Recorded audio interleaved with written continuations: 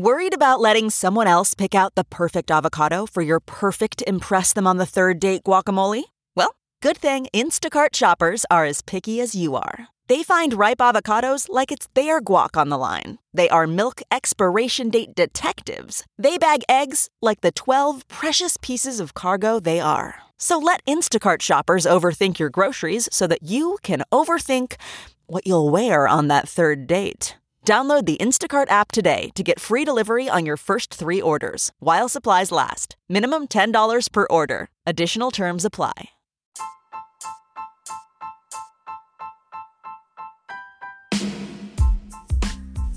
Hi everybody, Cheryl Atkinson here.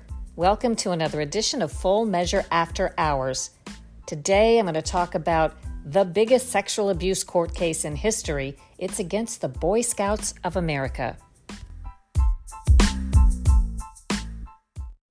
Something I think you all know that I try to do is dig into stories that are not ones that are presented to me by some corporate or political interest or public relations firm.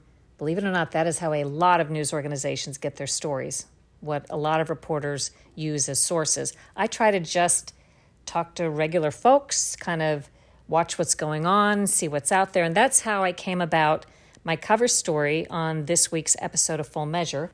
This is the one that will be airing on Sunday, March 21st. And it's about a giant group of claims against the Boy Scouts of America. How did I come across that? Well, probably like a lot of you, as I've watched TV over the past year or so, I was seeing some of these ads.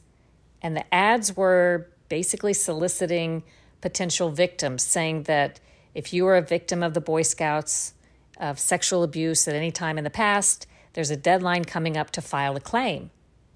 And I thought, I hadn't really heard much about that. It's not that it's not been reported at all on the news, but I guess just not prominently enough that I knew much about it.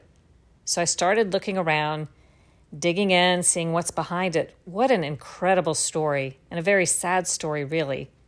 I mean, who would have predicted that the name Boy Scouts would be so tied to sexual predators as it now is because of this case?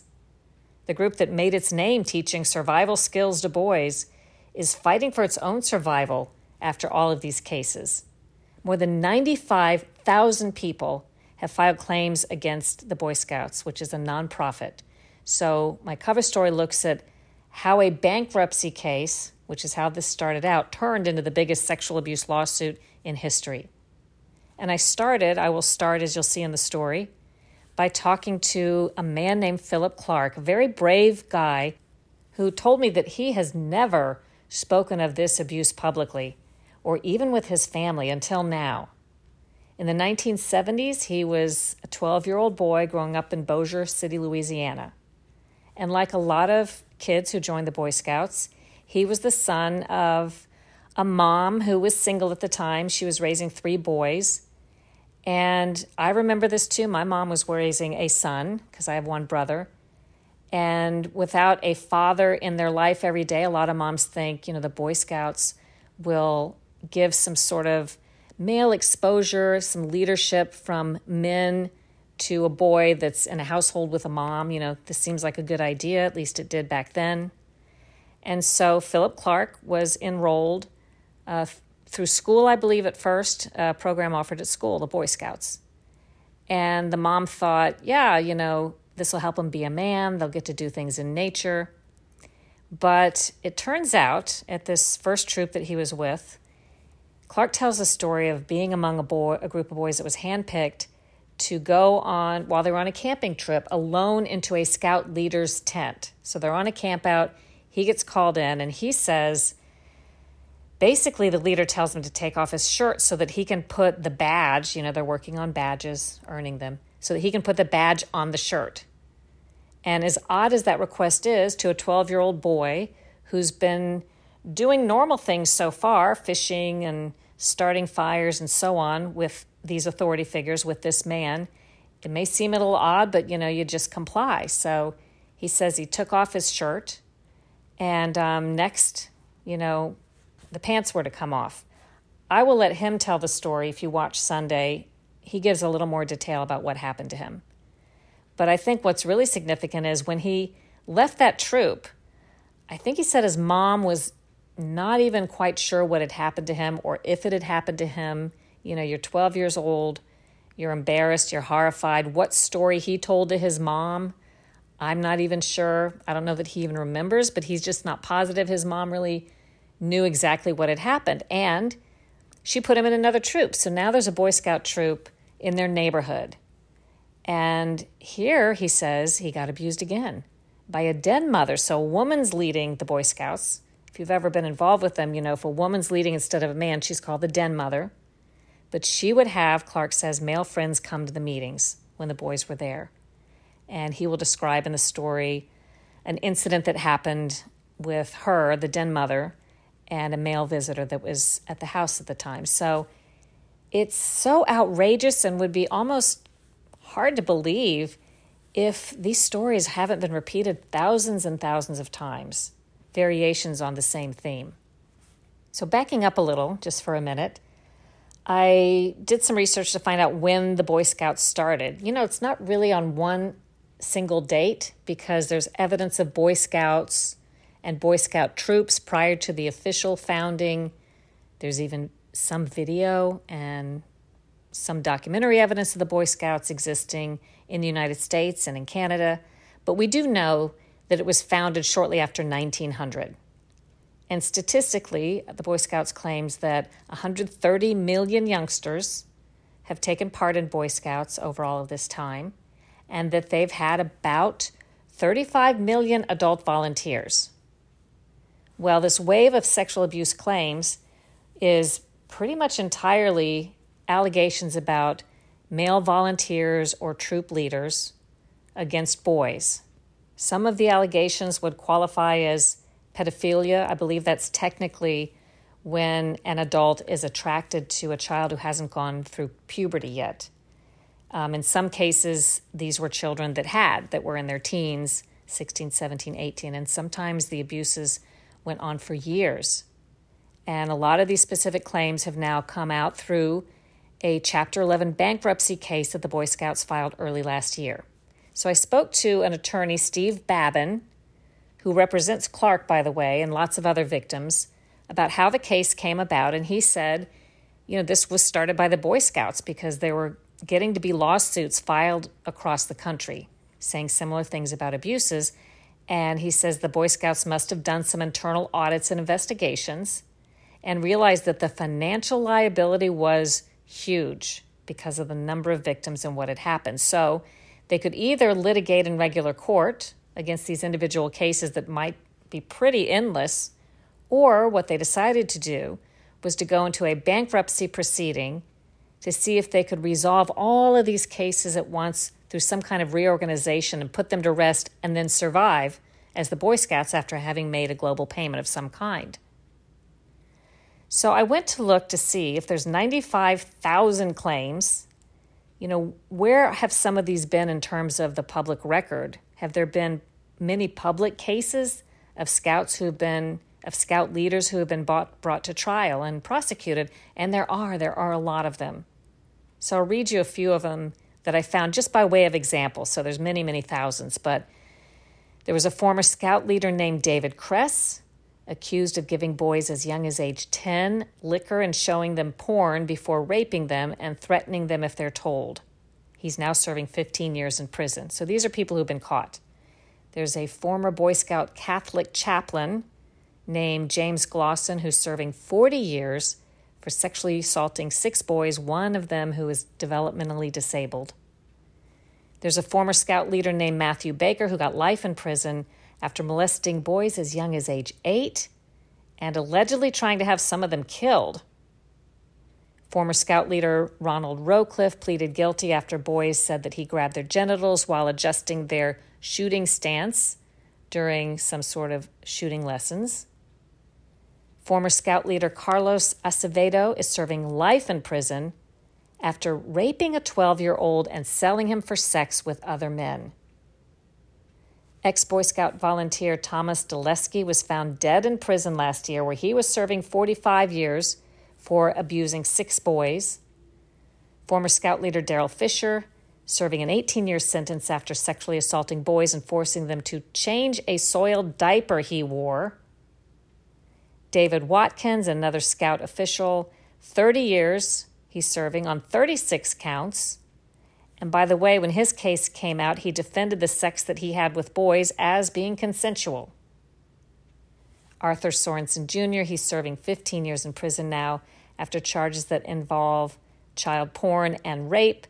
And there are so many more. Scott Wortman, Bruce Quick, Michael Kelsey, all ex-Scout leaders serving time for molesting boys. So there have been a lot of abusers convicted along the way, but nobody seems to have the exact numbers.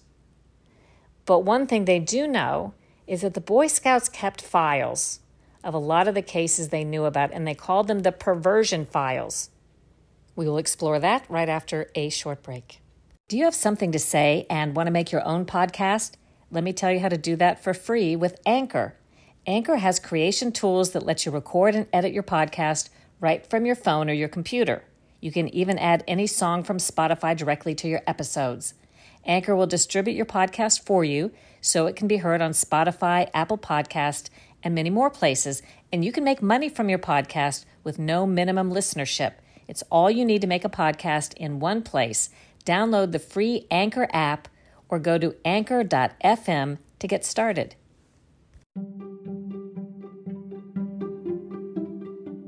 Americans are rightly alarmed by the increasingly tight grip on the news and information by special interests, corporate interests, and big tech. In my new book, Slanted, How the News Media Taught Us to Love Censorship and Hate Journalism, I tell the important inside story of how we got here and the Orwellian world where we will find ourselves if the course isn't altered. Pick up a copy of Slanted today. We're back. So, the Perversion files. These are, according to attorney Steve Babin, a list of people that the Boy Scouts kept who were accused of child sexual abuse.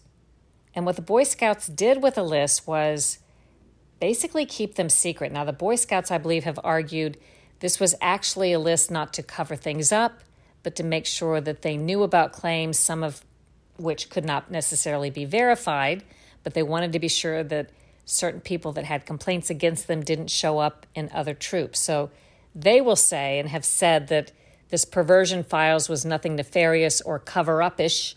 This was actually them trying to get to the heart of the problem, but it sounds a little bit like allegations with the Catholic Church because the attorney Babin says sometimes the accused people were simply moved to another troop or quietly moved out of the Boy Scouts without anybody being alerted. And we'll talk in a moment about the repercussions that can come with that. So again, the Boy Scouts organization has admitted that it kept these extensive confidential files over the decades, but claims that their goal was to keep sexual abusers out of scouting. But in those files, we now know, was one example, a case of a guy named Douglas Nail. Now, Douglas Nail was a Scout volunteer, and he was accused of molesting a boy at a Boy Scout sleepover way back in 1984. And when this happened, I believe it was a parent or a mom that alerted the Scouts. He was allowed to quietly resign. And again, the Scouts might say, well, we didn't really have enough information to, have a criminal complaint filed. Maybe the parent didn't want to. Maybe this wasn't something that she wanted to go through with on behalf of her son to draw attention to. But what happened was, because there was no resolution of this charge or allegation against Douglas Nail, he resigned, but he spent the next 2 decades coaching youth hockey. He got into another business or volunteer job that involved boys. And eventually he was formally accused of molesting an 8-year-old. And then as those allegations were kind of being fleshed out, in 2004, now 20 years after the Scouts first flagged him as a potential predator, he was convicted on federal child porn charges. So the idea here is allegations on one side that if the Scouts had not been so good at kind of covering up or keeping these cases quiet, not only would it have saved other boys from being abused, but maybe the use of the Boy Scouts by some predators as sort of a place to get victims, maybe that wouldn't have happened, or it would have changed. And instead, it became a pretty well-known place on the part of some predators to get close to boys and to find victims. Now, of course, I asked the Boy Scouts of America for an interview request, and they declined. And in fact, we found a couple of different people affiliated with the Boy Scouts who wanted to do interviews and talk about the good things the Boy Scouts do and why they should survive as an organization. But then the Boy Scouts would somehow get them to cancel the interview. Like, they would agree to the interview, and then before we could do it, they would say that they got word that, they got asked not to do it. So it's hard to get to both sides of a story sometimes when this happens. But I searched around, and the Boy Scouts has put out a lot of information and kind of their side of the story. They have said before that nothing is more important than the safety and protection of children. And they have, as recognition of some of these problems, put in some new policies. So let's talk about a couple of those. The policies include, they say, a new multi-layered process of safeguards. They have banned one-on-one encounters between adults and children. So supposedly no more would there be a scout master or volunteer calling in a child by himself. There are now criminal background checks, good idea, and then mandatory reporting of suspected abuse to police, something that didn't happen all of these years. I do want to acknowledge that I have focused in my report that you'll see Sunday on proven cases where there have been admissions and convictions. There are accusations, and some of them may not be proven, and some may even be false. That's always a possibility. And I'll bring up the case where there's still an open question about an attorney and former scout leader named Barry Rosas who's been accused. So he's an attorney and a former scout leader, and he was arrested in February on a rape charge because his name was among 28 complaints that the local Boy Scouts Council where he was turned over to police. Now, they got the names, the Boy Scouts Council, through the bankruptcy case. So I guess the National Boy Scouts, as they get claims, they must be turning over names and allegations to local councils. And in this case, the local council, I guess, told the police, and it led to the arrest of Barry Rosas, an attorney. Barry Rosas says he is absolutely innocent.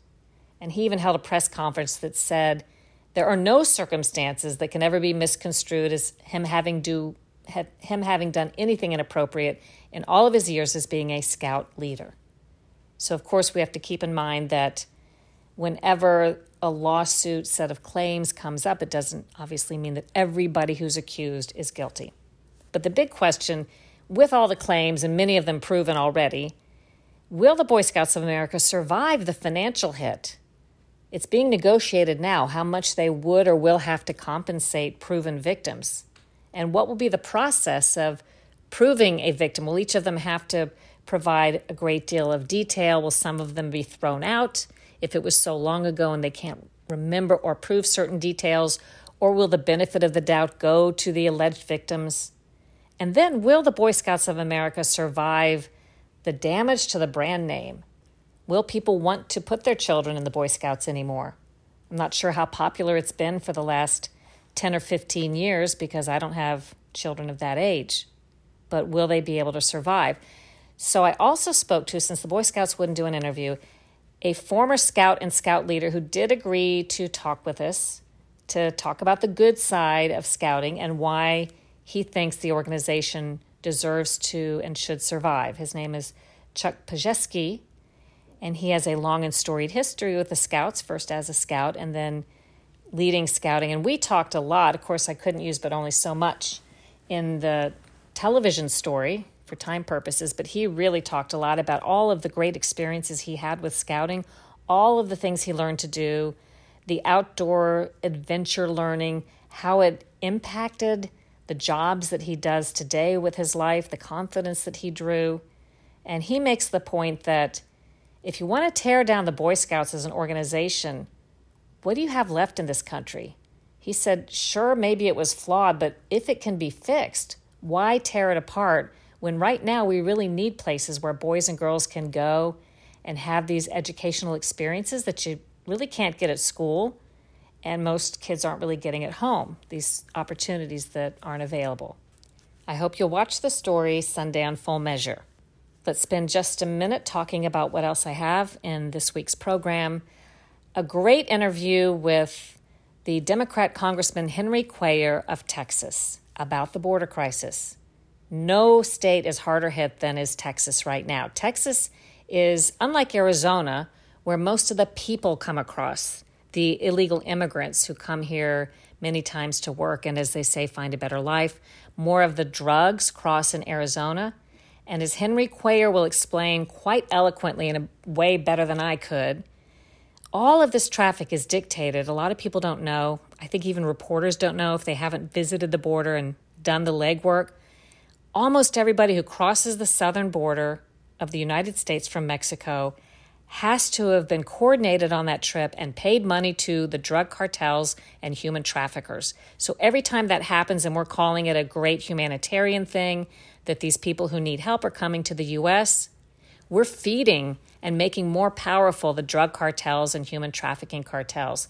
They get on average $6,000 a person.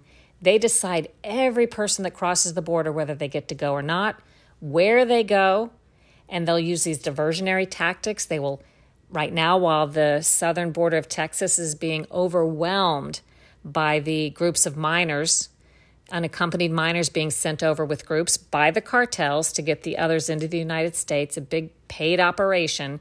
While that's happening, they know Border Patrol agents are overwhelmed doing social work and they're not able to man the border for drugs. So they go to places where they know they don't have enough agents to watch and they're moving in huge amounts of drugs. I mean, this is just what they do strategically. As Henry Cuellar, the congressman, pointed out, these cartels are huge multinational organizations with lawyers and accountants. They're constantly measuring what the trends are in the United States and knew with the Biden administration coming in, accurately predicted what some of the changes would be and began marketing, what was going to happen to people in Central America and beyond to create this market for people to come in the caravans. These don't happen organically alone by chance. The cartels arrange all of this. Anyway, one bit of news that Congressman Cuellar, I thought, had was that he seems to think in his talks with the Biden administration that because of this crisis, they're rethinking being in such a rush to do away with some of President Trump's Get Tough policies that were proving very effective in the past year. So he'll talk about that on Full Measure. And then Scott Thuman has a great story about China policy. I mean, sometimes maybe people's eyes glaze over when we talk about China and foreign policy. I try to do stories about some of this on Full Measure in a way that tells us why it matters to us and why we should care. And if you're not following these issues in great detail, we try not to talk over your head because I don't follow them in that great detail either a lot of times. But you still maybe want to get an overview of what's going on. So we asked Scott to go find a Democrat and a Republican to kind of analyze and talk about what President Biden's policy about China is, why it's so important, why China's so important, and how Biden seems to differ from Trump. And I'll give you one hint. There's not a whole lot of difference so far, according to these experts, between the way the Biden administration views and is talking about treating China and the way the Trump administration did. So I thought that was pretty interesting. And the last thing I will take a look at is the horrifying media mistake that the Washington Post had to admit to in this past week. Another anti-Trump, really inexcusable journalistic mistake. So I hope you'll check out our newscast Sunday, March 21st. If you don't know where to watch or where there's a station near you, I have just updated the station list because it changes from time to time, the times and the places and the listings. But you can go to SherylAtkinson.com and click Full Measure, the tab, and it has a list by state and city. If that's too complicated or if you don't have a TV station near you, I always say the easiest way to watch is just to go online, fullmeasure.news. We post all of the stories around noon Eastern time on Sundays after they air on TV. And you can watch last week's stories. You can watch the last 2 weeks, the border investigations that I did from Arizona, the Arizona-Mexico border. Those are posted there now, so you can watch anytime. And you can even watch live online at 9:30 a.m. Eastern Time at fullmeasure.news/live. There should be a banner up there you can actually click right at 9:30 Eastern Time. But if not, if you just add slash, that's a /live, it will take you to the live feed. So lots of ways to watch.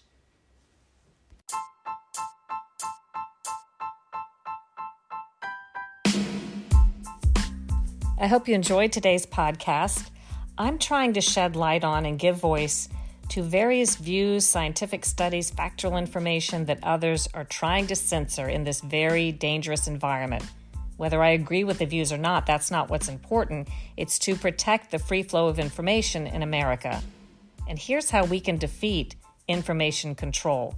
Go to SharylAttkisson.com and check out the Censored tab for more stories and information on censored people, topics, and studies, left, right, and nonpartisan. When you hear that powerful interests or big tech are trying to censor or ban or controversialize information and keep you from getting it, that should be your signal to find out more about the topic that they're trying to control.